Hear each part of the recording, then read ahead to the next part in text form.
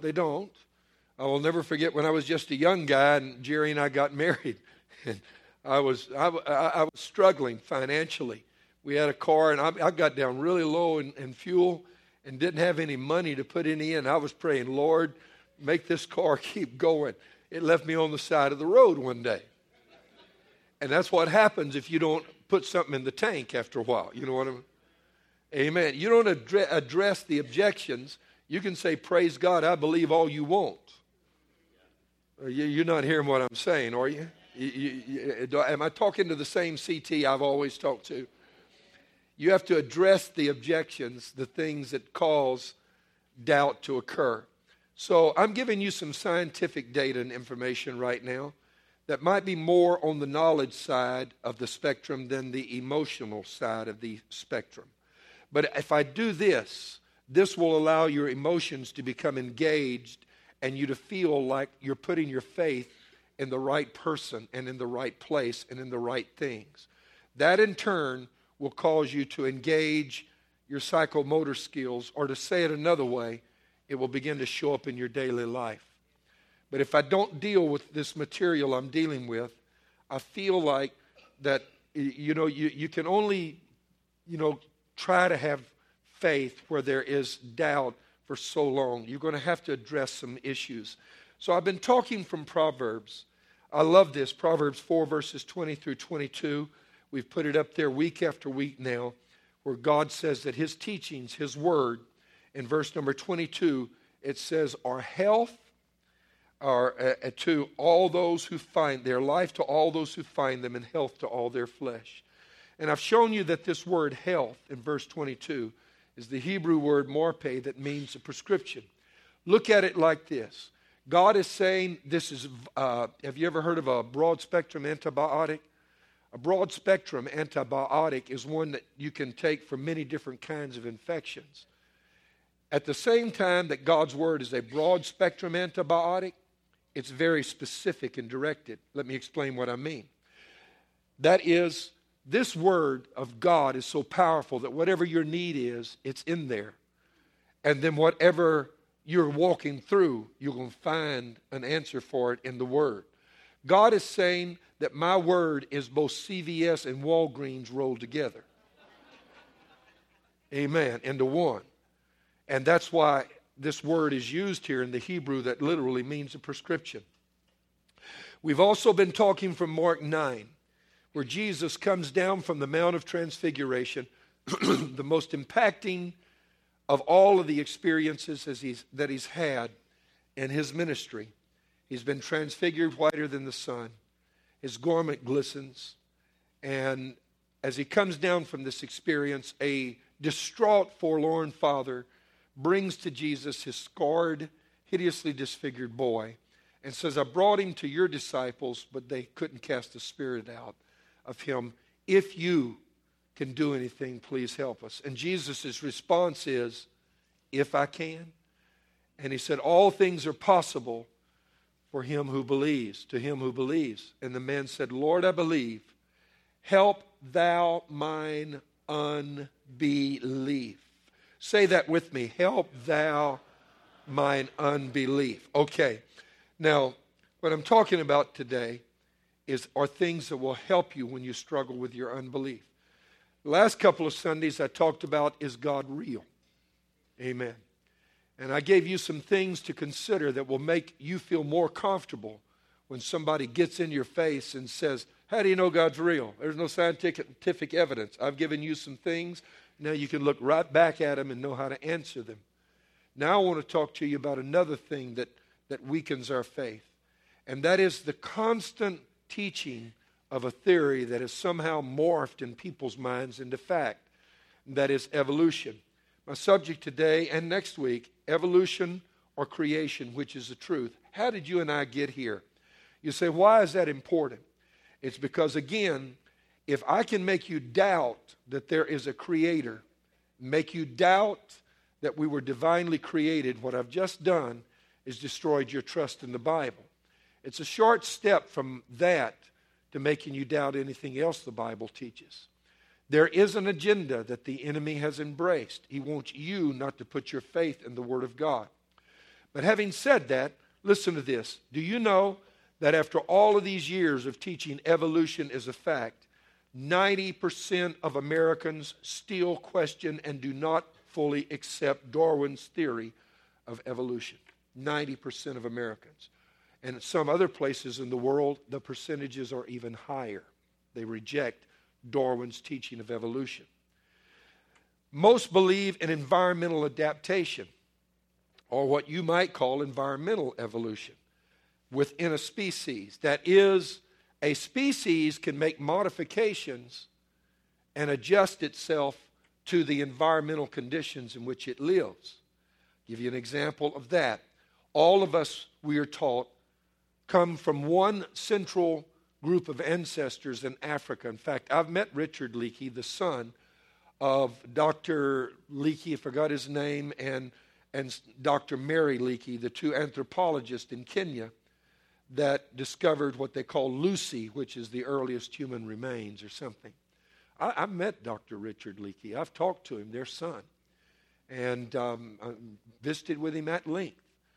And you need to know this, that they claim that all human beings share a common DNA beginning, and that it comes out of Africa, which is what the Bible teaches. Maybe not that part of Africa, but a part of Africa.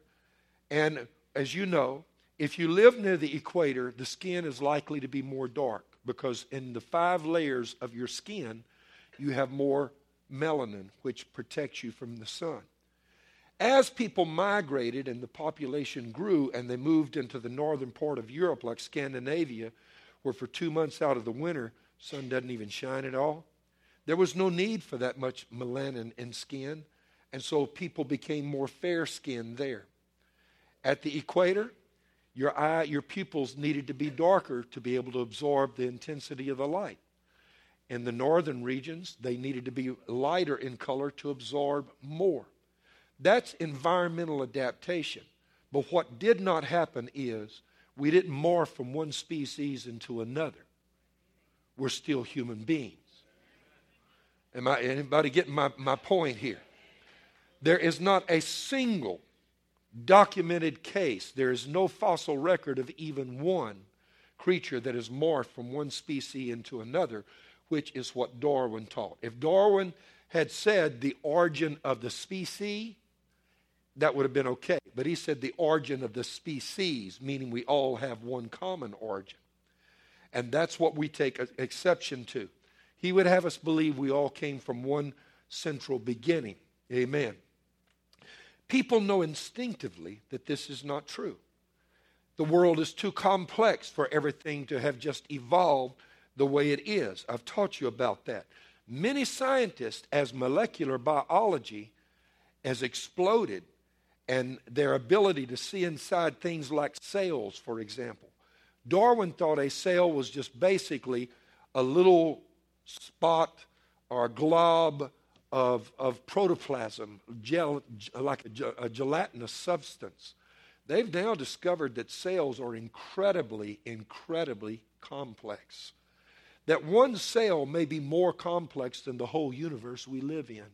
It's a nano factory, one cell of your body. And now scientists, as research has gone further into this, molecular biology and cellular biology, more and more scientists are rejecting Darwinism every single day. And they're saying there's no way we could have evolved. The world could have been here 1 billion times longer than what they say it is, and it still would not have been time for all these mutations to occur where we could change from one thing to another, as Darwin postulated. Amen. And so many of these scientists are under the gun because it has become exceedingly unpopular to take a position that is not embracing the theory of evolution. Some of them have lost their jobs, and it doesn't matter. They're standing firm and saying science never starts out with a preconceived idea or presupposition of where it's going. It's supposed to be open to whatever facts are there. And the facts are that Darwinism can no longer be supported. Now, speaking of unemployed scientists, did you hear about the unemployed biology professor? Joke, okay? Turn to your neighbor and say joke, joke. unemployed biology professor. Went to the employment agency and they said, well, the only thing we've got is they need somebody at the zoo. So he went to the zoo and he said, the employment office sent me here. I'm an unemployed biology professor. They said, well, we do have an opening. They said the gorilla passed away and he was hugely popular and drew a lot of people in. We need somebody to dress up in a gorilla suit and play the role of the gorilla until we can get enough funding to buy another one. And so the guy thought, well, it's a little beneath my dignity, but I'll give it a try. So he dressed up and he got out there and the crowd cheered and roared. He got to where he was enjoying this, man. I mean, he's out there beating on his chest and boy, they were cheering and clapping and he started swinging from the trees and doing acrobatics and man, they were loving it. And he got carried away and really, was trying to outdo himself. And one of his acrobatic tricks didn't work. And he flew through the netting and fell into the lion cage right next to the gorilla pit. And he lay there stunned on his back and looked up and realized where he was. And the lion roared. Rawr! And the guy in the gorilla suit started screaming, help! Help! Somebody come save me. And the lion jumped down and ran over and put both his paws on his chest and said, you better be quiet. We're going to both lose our jobs.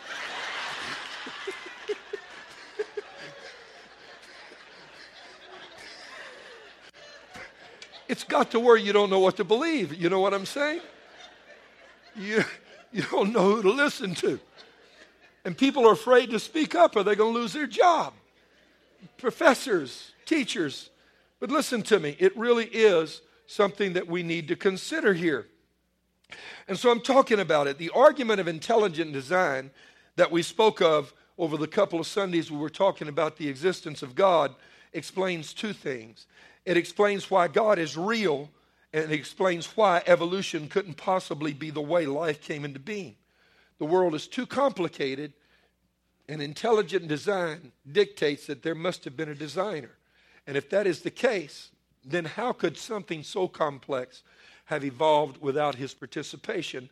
It's obvious, and the only logical conclusion we can draw is that an intelligent designer designed this. It didn't happen by random selection. Survival of the fittest, as Darwin would have us believe. Now here's what I need you to know. When I use these words like intelligent design, I need you to understand this teaching is not new. The greatest minds of the ages have embraced what I'm telling you right now. You would hear people say, oh, that's just religion trying to defend themselves, and they're coming up with this last-minute, last-ditch effort to defend what is indefensible, and this intelligent design thing, it's going to be swept under the rug. It'll be overcome by scientific data. No, this has been around a long time, and it's not last minute either. Plato, in 427 to 347 BC, the student of Socrates said that two things lead men to believe in the gods, one based on the soul and the other from the order of the motion of the stars, and all the things under the domination of the mind which ordered the universe. This goes all the way back to Plato. His greatest student, Aristotle, 384 through 322 BC, argued from the order in the stars that there must be what he called a first unmoved mover, which is God. A living, intelligent, incorporeal, eternal, and most good being who is the source of order in the cosmos. This was before Jesus was born. They were arguing this world is too complex. They have just gotten here. Cicero, one of the Roman Empire's greatest philosophers, statesmen, and orators, 106 to 43 BC, again before Christ was born, opposed Epicurus, who taught that everything was formed by the chance colliding of particles. Cicero said that this was like believing that if the letters of the alphabet were thrown on the ground often enough, they would spell out the Annals of Ennius. Now, the Annals of Ennius were the compilation of writings of one of their greatest poets and scholars, one of their most prolific. He's saying, listen to this guy. He said, that's like throwing all the letters up in the air and expecting them to fall down on the ground in the published works of Ennius, the poet and philosopher. They could see through that. You're not just the only one smart enough to realize this doesn't add up. Men through the ages have taken this position. And also, Cicero asked, if particles colliding could make a whirl, Why couldn't they build much less difficult objects like a colonnade, a temple, a house, or a city that nobody doubts were designed? That's what Cicero said. They can build something this complex. Why don't we see them just build a simple column once in a while?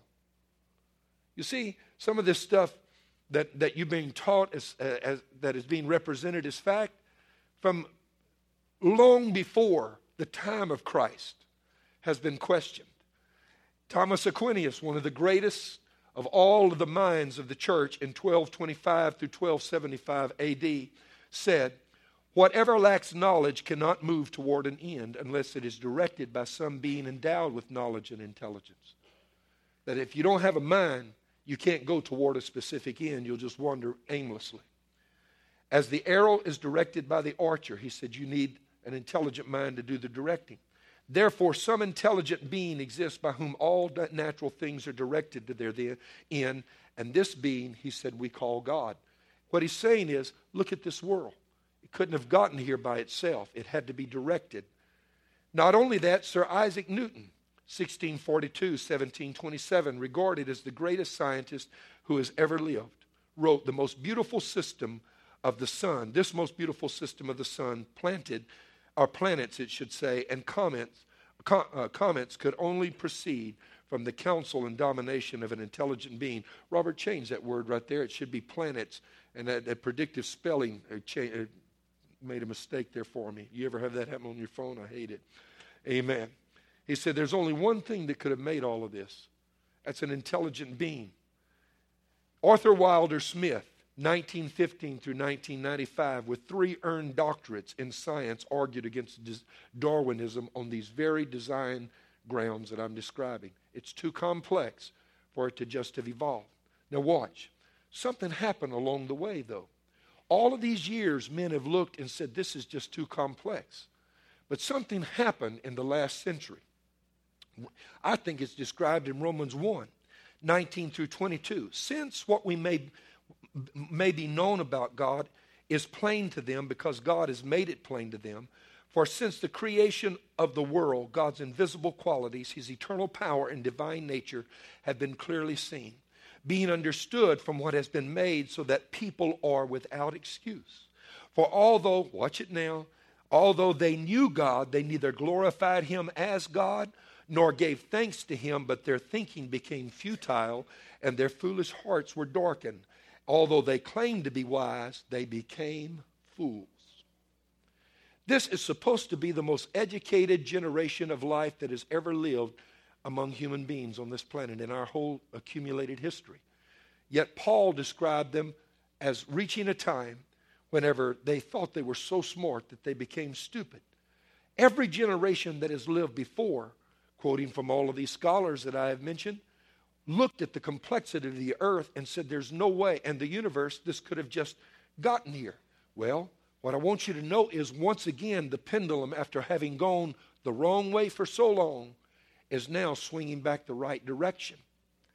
As I said, as they get more involved in molecular biology, scientists are rejecting atheism right and left. I mean, they're turning their back on it.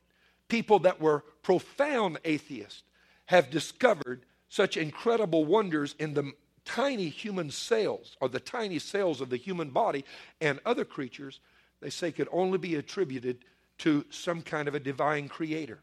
For example, on December 2004, renowned British philosopher Anthony Flew announced that he had repudiated a lifelong commitment to atheism, citing, among other factors, evidence of intelligent design in the DNA molecule.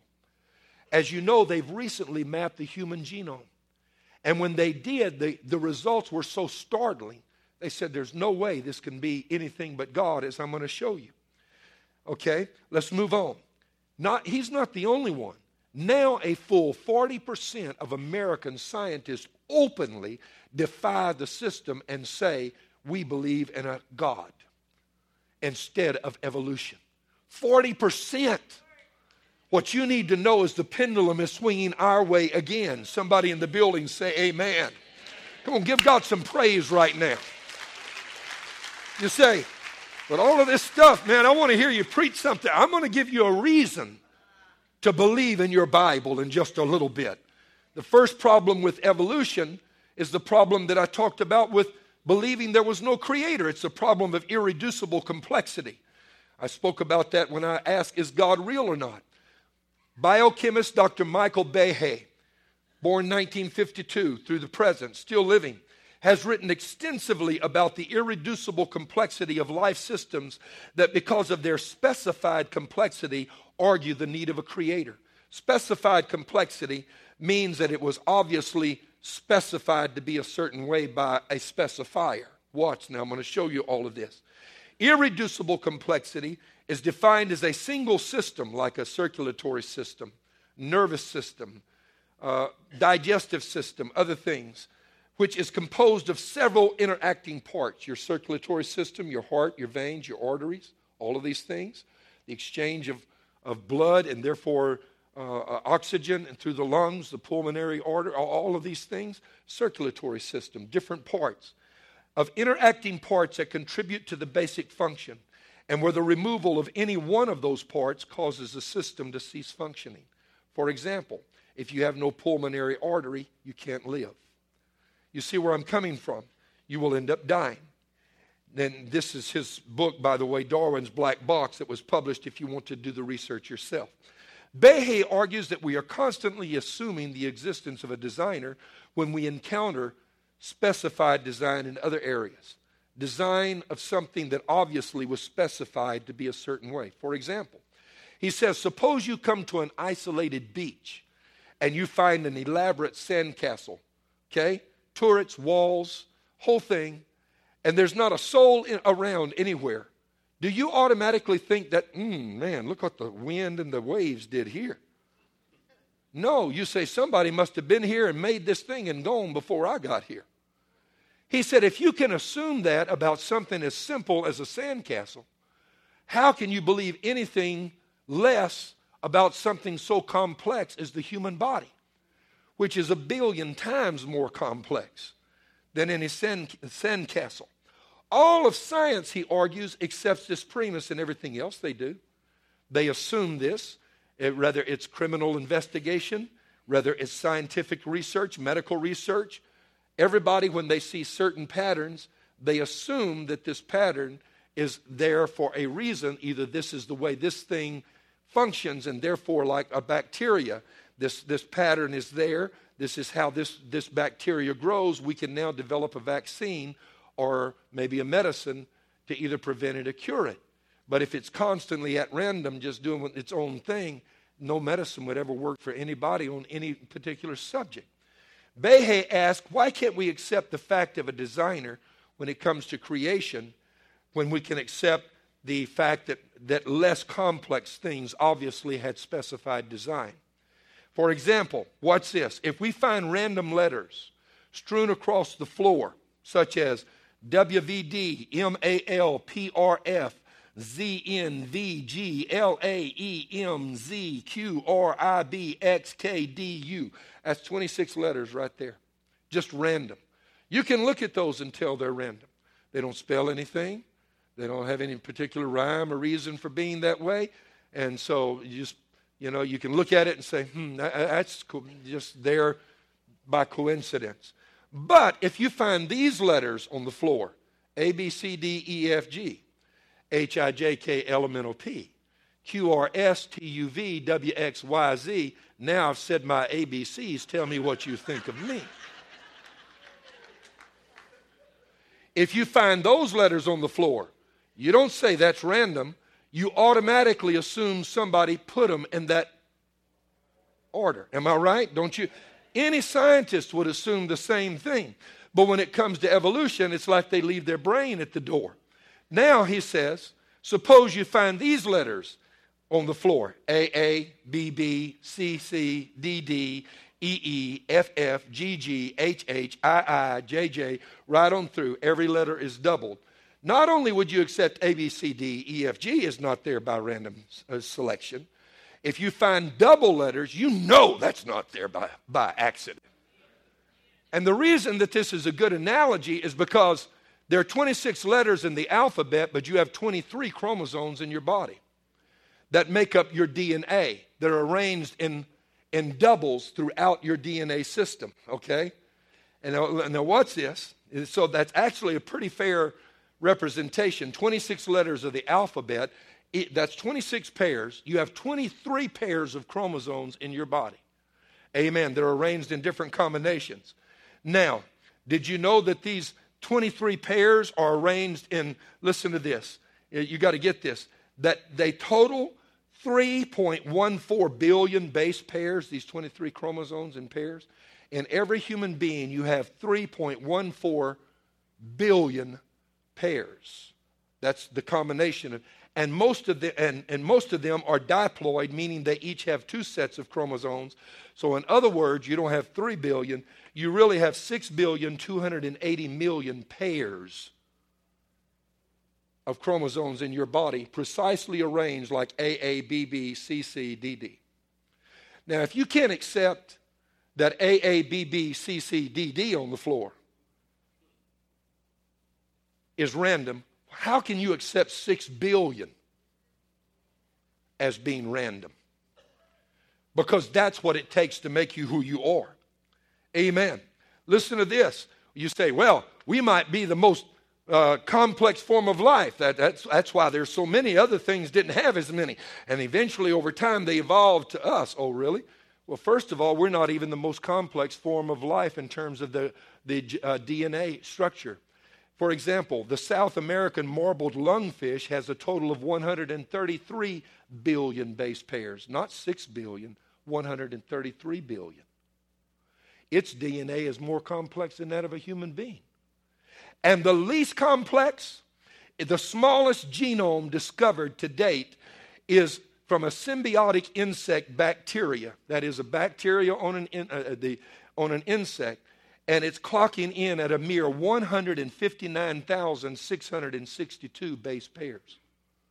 Now, what you would have to do if this was random, you would have to throw your dice and land double sevens 159,662 times just to create the most simple form of life that they found yet.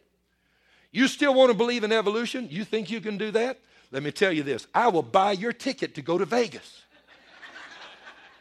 If you can throw the dice 159,662 times and get sevens every time, it's not even a sin for you. I will buy you a first class ticket. We need the building program, you know. I will see to, I will comp your hotel even. But you say, that's foolish. We can't believe that. I can't roll the dice that many times. What makes you think that nature could? Just to create a symbiotic bacteria on an insect, which is the smallest genome they've found thus far. Not only that, we can also tell the difference between a message written in the sand and patterns that are the result of wind or wave actions as opposed to something created by other people. For example, we've all seen unusually shaped rock formations that loosely resemble a head that was carved by wind erosion, or a balanced rock, say in the Garden of the Gods in Colorado, one of those arches that were formed by wind erosion. How many of you have ever looked up at the sky and saw a cloud and it looked like a bear or some other animal, and it was made to look that way by the wind currents at the higher altitudes? Nobody looks at that and say, look, there's an animal evolving. Because you know that is the result of the impact of the wind. However, if you go to visit Mount Rushmore and you see the four heads of the presidents, nobody said, look what the wind did. Why? Why don't you say that?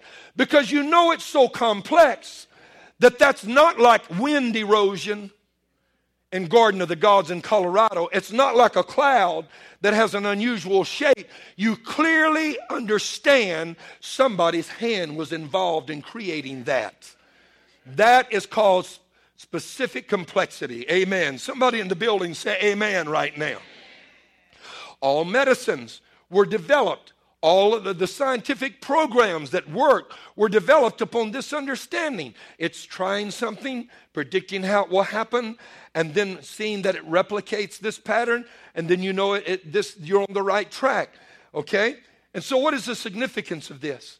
When you look at the human being, we are infinitely more complex than the 4 carvings on Mount Rushmore.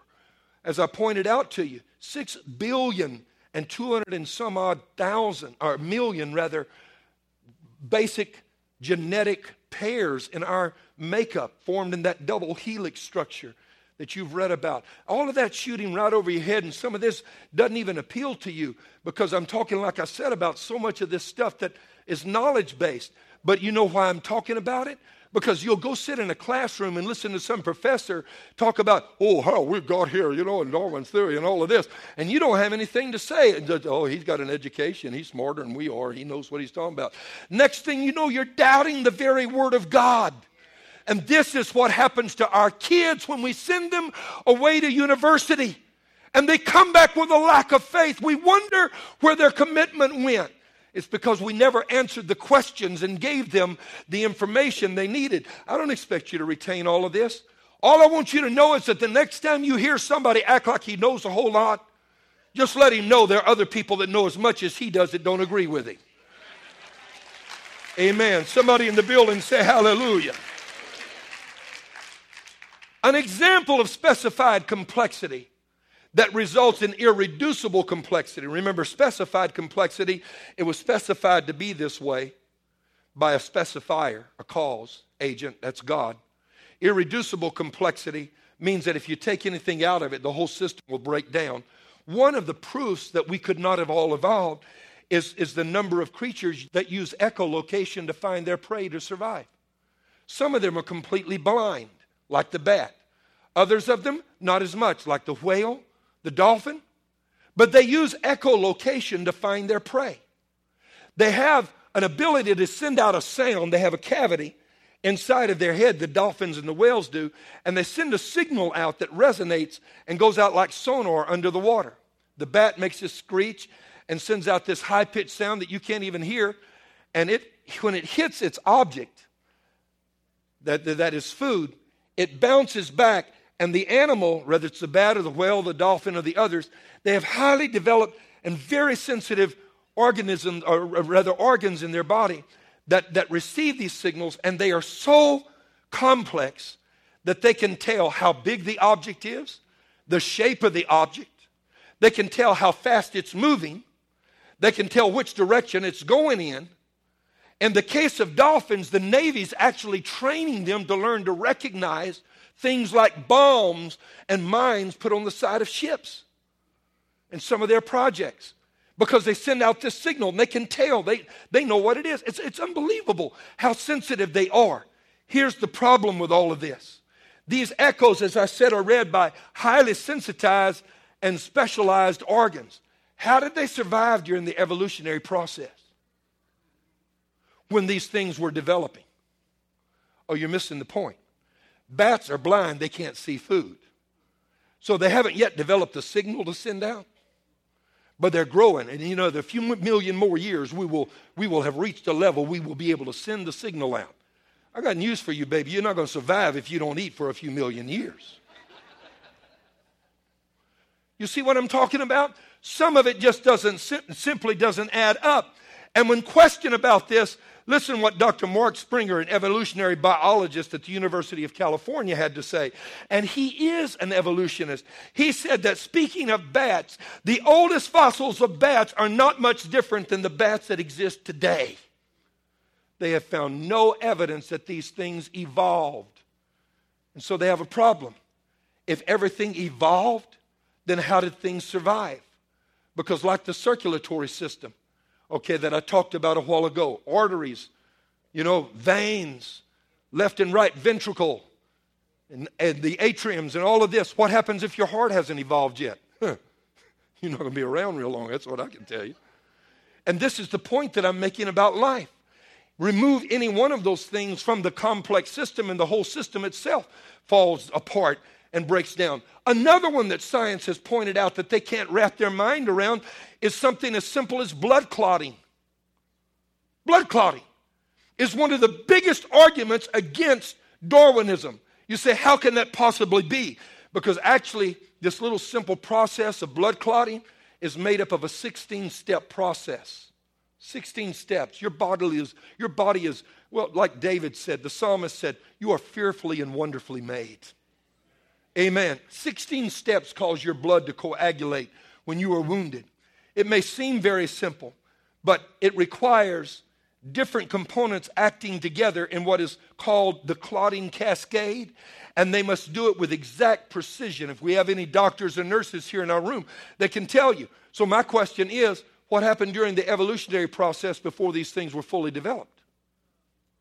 Science says that if there was no clotting mechanism, no life could have survived beyond the one-cell stage. Remember, it was a rough, cruel world and still is. Struggle for survival, you know, fight for life and all of that. Struggle for the survival of the fittest. And there were no H-E-Bs or food towns to go buy, Kroger's to buy your groceries at. Animals competed. They got injured in the environment they were in. And science says there would not be any that would have survived, simply because of the fact that all of these millions of years required to create a clotting mechanism, the clotting cascade. They said we wouldn't have lived to see it. And David Noonan writes about the clotting process. Dr. David Noonan, as the earliest living organisms, and he is an evolutionist, as they evolved from single cells to more complex forms, they developed circulatory systems to supply oxygen and other vital nutrients to their multi-celled bodies. Without a clotting response, and this is his problem, to protect against injury, these circulatory systems would not have been able to prevent fatal leaks, and evolution as we know it would have been impossible, and only the simplest forms of life such as algae and bacteria would exist right now. That ought to make somebody in this room shout, because what it means is your clotting mechanism could not have evolved. You would not have survived it. Human life would not exist. Not only that, there wouldn't be any life above single-cell organisms. And so that means that we didn't get here because lightning struck some primordial ooze somewhere, and out of it crawled this one-celled microorganism that grew feet and hands and a tail. No. You wouldn't have survived to get here. I want to tell you how you arrived. In the beginning, God reached down and took man from the dust of the earth and made him in his image. And made him as a complete individual, whole. That's the only way that we could have survived the process. As proof of that, look at the hemophiliac. If you've ever known someone with hemophilia, there was a time hemophiliacs did not survive. But as medicine has improved, they've been able to treat hemophilia on a case-by-case basis as injury occurs. What is hemophilia? One of those 16 steps is either missing or the chemical involved in it is produced in insignificant qualities in the Bible that are not in the body that are not adequate to meet the need of injury. It's called the Stewart factor. Ask any doctor. And because the Stewart factor is absent, if a hemophiliac gets injured, cuts his toenail off in the quick, gets scraped, scratched, a branch falls and scratches his arm, he'll bleed out and die. The slightest injury can become a life-threatening proposition. And he's got to go to the emergency room, and there they administer clotting agents that his body is not producing on its own, that for some reason he has an inability to produce. Well, this is the question. If a hemophiliac could not survive without this, what did all of life do without this? Because guess what? They didn't have any emergency rooms a billion years ago where you could go as a microorganism or as a little animal and say, here, I need some Stewart factor. Hurry, please. I'm bleeding out right now. And when you stop and think about it, you realize it's ridiculous to believe that life could have persisted, which is why today, you cannot hardly find anywhere a cellular biologist that doesn't believe in divine creation. We were brought here by God. There's no way we could have evolved. Molecular biologists overwhelmingly now reject the idea of Darwin's theory. They've even written books. Some of them that were atheists have written books like The Signature is in the Sale. I've got the book. All of these books that are now being published, the pendulum is swinging back our way. Why is that important? Because somebody tried to brainwash us and our children and tell us they knew more than God's Word did. And if they could make us leave the Word of God, then we end up leaving God before the whole journey is over. This is why people like Richard Dawkins, for example, whenever you push him, the God Delusion, the author of the God Delusion, he sold millions of books. Richard Dawkins, who is a firm atheist, doesn't believe in God of any kind, when pushed, asked, how did we get here with these finely tuned organic structures within our body and molecular structures? You know what when he's pushed against the wall, what he says? Listen, I won't tell you what he says. Well, we were probably seeded here by aliens.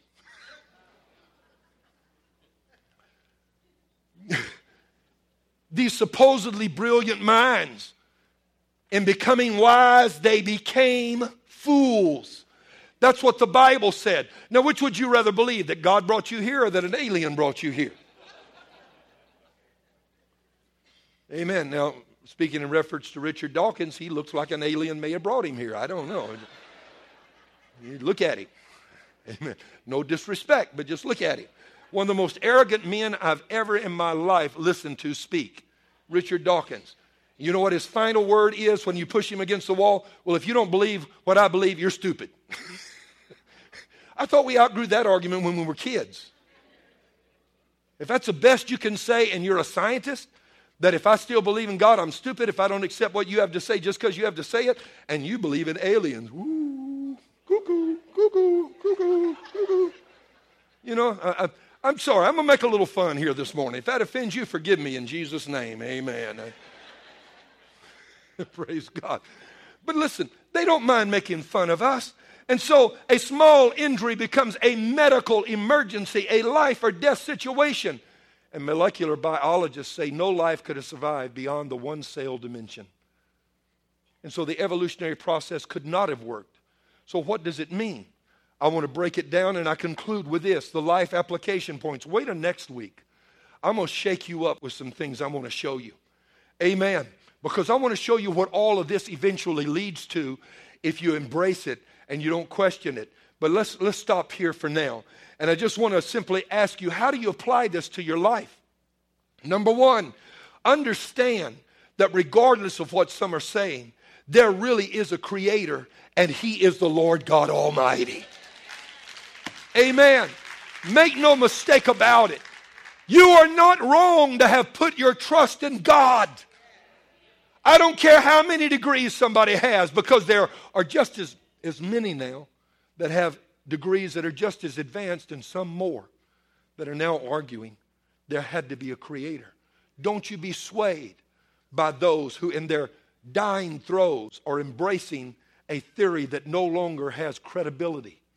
Don't you be moved by that and shaken and allow that to make your confidence in the existence of God be diminished. There is a creator. You're here because he made you. And that's the second thing I want you to do in terms of life application points with what I'm teaching right now, is you need to understand this. Understand and realize that he made you for his glory. There is a creator, and you were created by God for his glory. Can somebody in the building shout hallelujah? Not only did you not get here, not only did you just not arrive by accident, God brought you here, and he has a purpose for your life. And you see, that's one of the major problems with Darwinianism, is that if you believe you just evolved, you don't have any purpose for your life. There is no purpose bigger than you are. You just do whatever you want to do in life, and it doesn't really matter. But if there is a God, I want to tell you something. He doesn't make stuff unless he has a reason for making it. And he had a reason for making you. And as I've said before, maybe your circumstances in getting here were not the best in the world. You know, some born out of wedlock and other circumstances. Maybe you didn't get here on the right bus, but he wanted you here. He has a purpose for your life. Can I hear somebody in the building say amen? Not only should you understand there is a creator, and He is the Lord God Almighty. And not only should you realize that you, as an individual, were specifically made to bring Him glory, then you should also, number 3, believe the Bible. Don't be afraid to put your trust in the Word of Almighty God. And don't allow your faith to be shaken by those who claim they know more than the Bible does. Because you're hearing people say this is a book of fables these days. I will address that in just a couple of weeks too. Is the Bible truly the Word of God? I want to show you some things that'll shake you up. Yes, this is the Word of God. Don't believe that now they know so much that they found out that the Bible isn't true. Voltaire, the famous French atheist and philosopher, said this years ago. He said the reason that men believe in the Bible is they're not educated. And he said within 50 years of his day, he said man will be educated enough that he will no longer believe the Bible. And he said within 100 years, the Bible will have gone out of print because man will be so educated.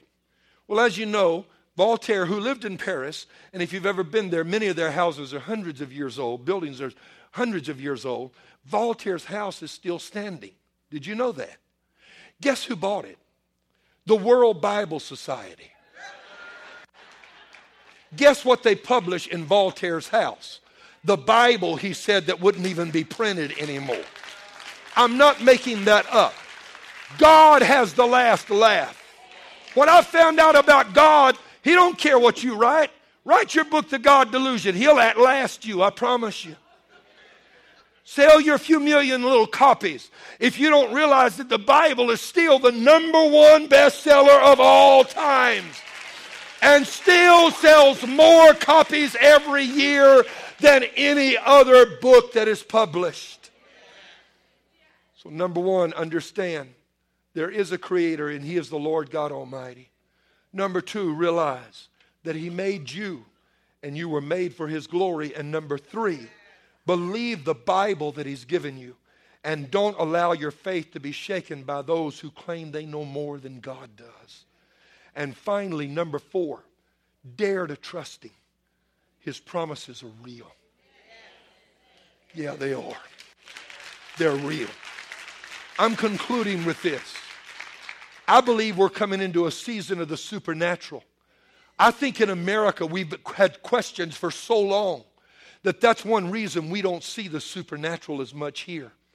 Overseas in some countries that are developing, where they don't have Blue Cross, Blue Shield, and government programs to help them if they get out of work, and people sometimes just believe God to survive. Here we've got all these crutches that we lean on. Are the crutches bad? No. What I'm trying to tell you is, if we come to believe God, we won't need to believe in anything else. The problem is we've embraced our crutches over the Word of God because we've had unresolved questions in our mind. Here's what's about to happen, and it's already happening. We're having miracles take place in the church right now. I'm talking about miracles of healing, miracles of finance, other things that are taking place, miracles in lives. Because I'm teaching you right now, you can believe the Word of God. And you know what's ultimately going to happen before it's over? Somebody is going to have God encounters. That's what's about to happen.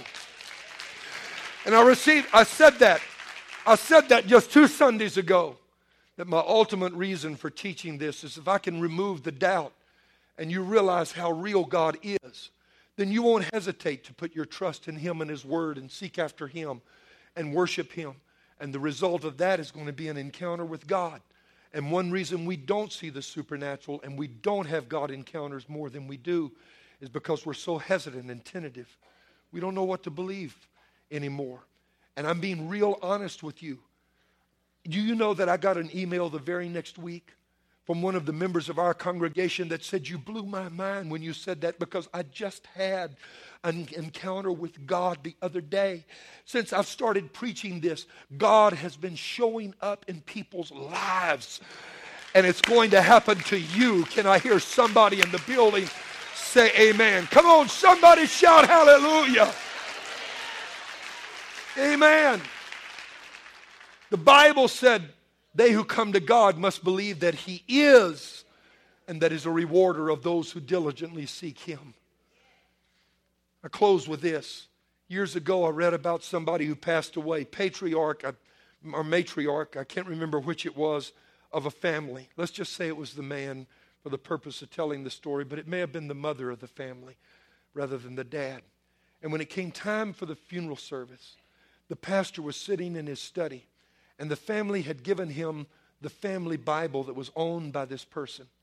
And he was thumbing through it because he was supposed to give the Bible to the family as though it were a gift from the person who had died. Here, carry on the legacy, pass the torch on. This is your father's Bible. Embrace it, live by the word as he did. As he was sitting there in the office, as he was scanning through the Bible, he found all of these verses underlined with the letters T, period, P, period, beside them. And he wondered, what does that mean? And he got up and preached his funeral eulogy, gave the Bible to the family, and said, here, carry on the Christian traditions that your father embraced or loved, or the mother, whichever it was that had passed on. Let's just say the dad. And he said after the service, they were thanking him for the eulogy and all the kind things he had to say. And he said, well, I've got a question. He said, in reading through your dad's Bible in the study before the service, I kept finding these verses underlined. And I noticed they were all promises, and out beside them, he had written T period, P period. They said, he asked, what does that mean? And the whole family broke into smiles, and one of them laughed and said, that's what Dad did. Those letters T period, P period meant tried and proven. Tried and proven. Oh, that touches me right now. I feel that in my soul. Because you can put your faith in God's word. Stand with me across the building. Dare to trust him. His presence is real. And his promises are real. And he will both meet you and provide your need. I want you to come join me right now. I want to pray for you. Come and join me.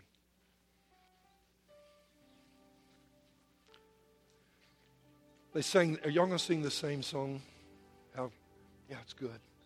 They sang in the first service. They're getting ready to sing it again. How great thou art. One of the great songs of the church. What I'm teaching you right now will be able to help you to know this for yourself. How great God is. Oh, I've been through some places in my life. I've been through some dark and lonely places. I am by nature a person of solitude. I used to think I was weird. You may still think I am. Amen. That's okay. My wife probably does too. So.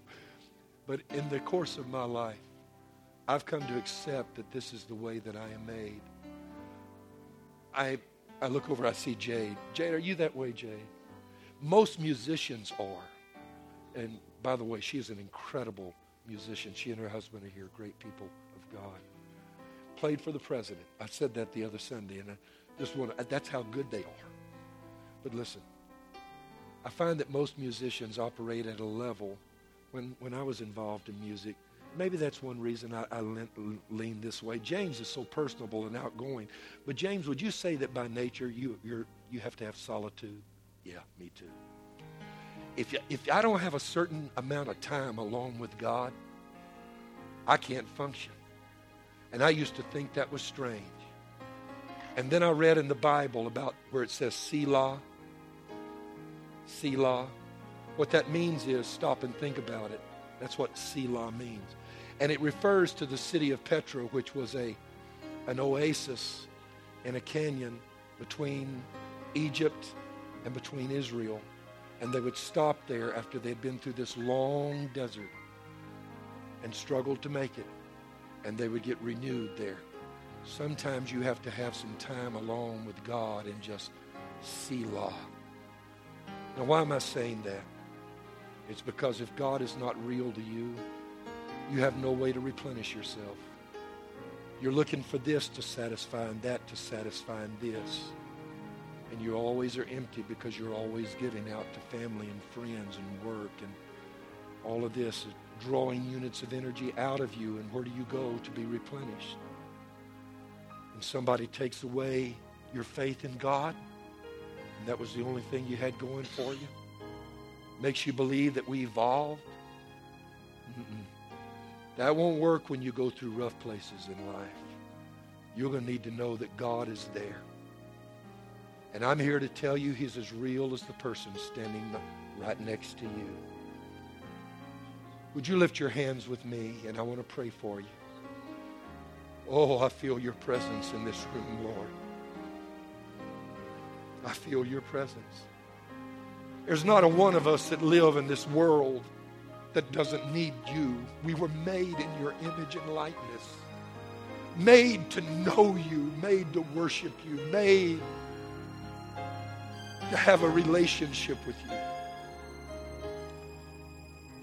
And Lord, I'm praying for one thing. Turn our doubts into faith and help us believe you. Not just believe in you, but believe you. Until there are God encounters that take place all over this church, where people meet the reality of a living and genuine God. Because everything that I read about in the Bible leads me to believe it's you seeking us rather than us seeking you. If there's somebody in this building that doesn't know you right now, save them. Let them know they can put their trust in you. That God is not the figment of their imagination, not a delusion like Richard Dawkins said.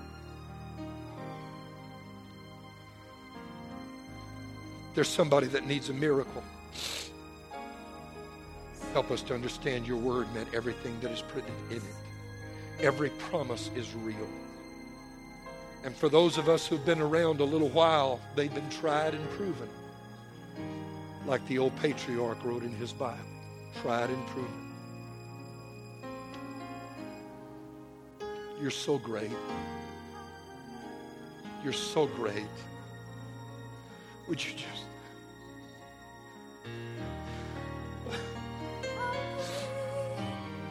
I feel the presence of God so strong here right now. Would you just lift your hands with me and say, God, you're great.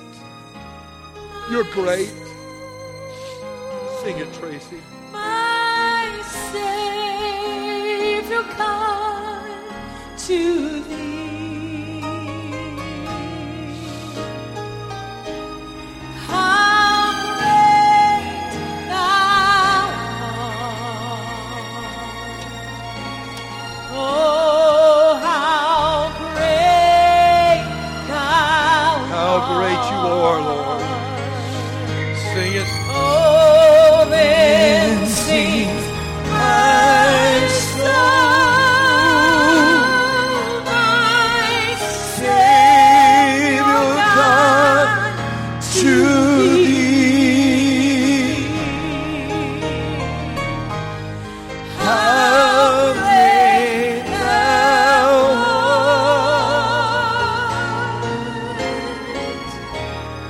How great thou art. And we've got just a moment.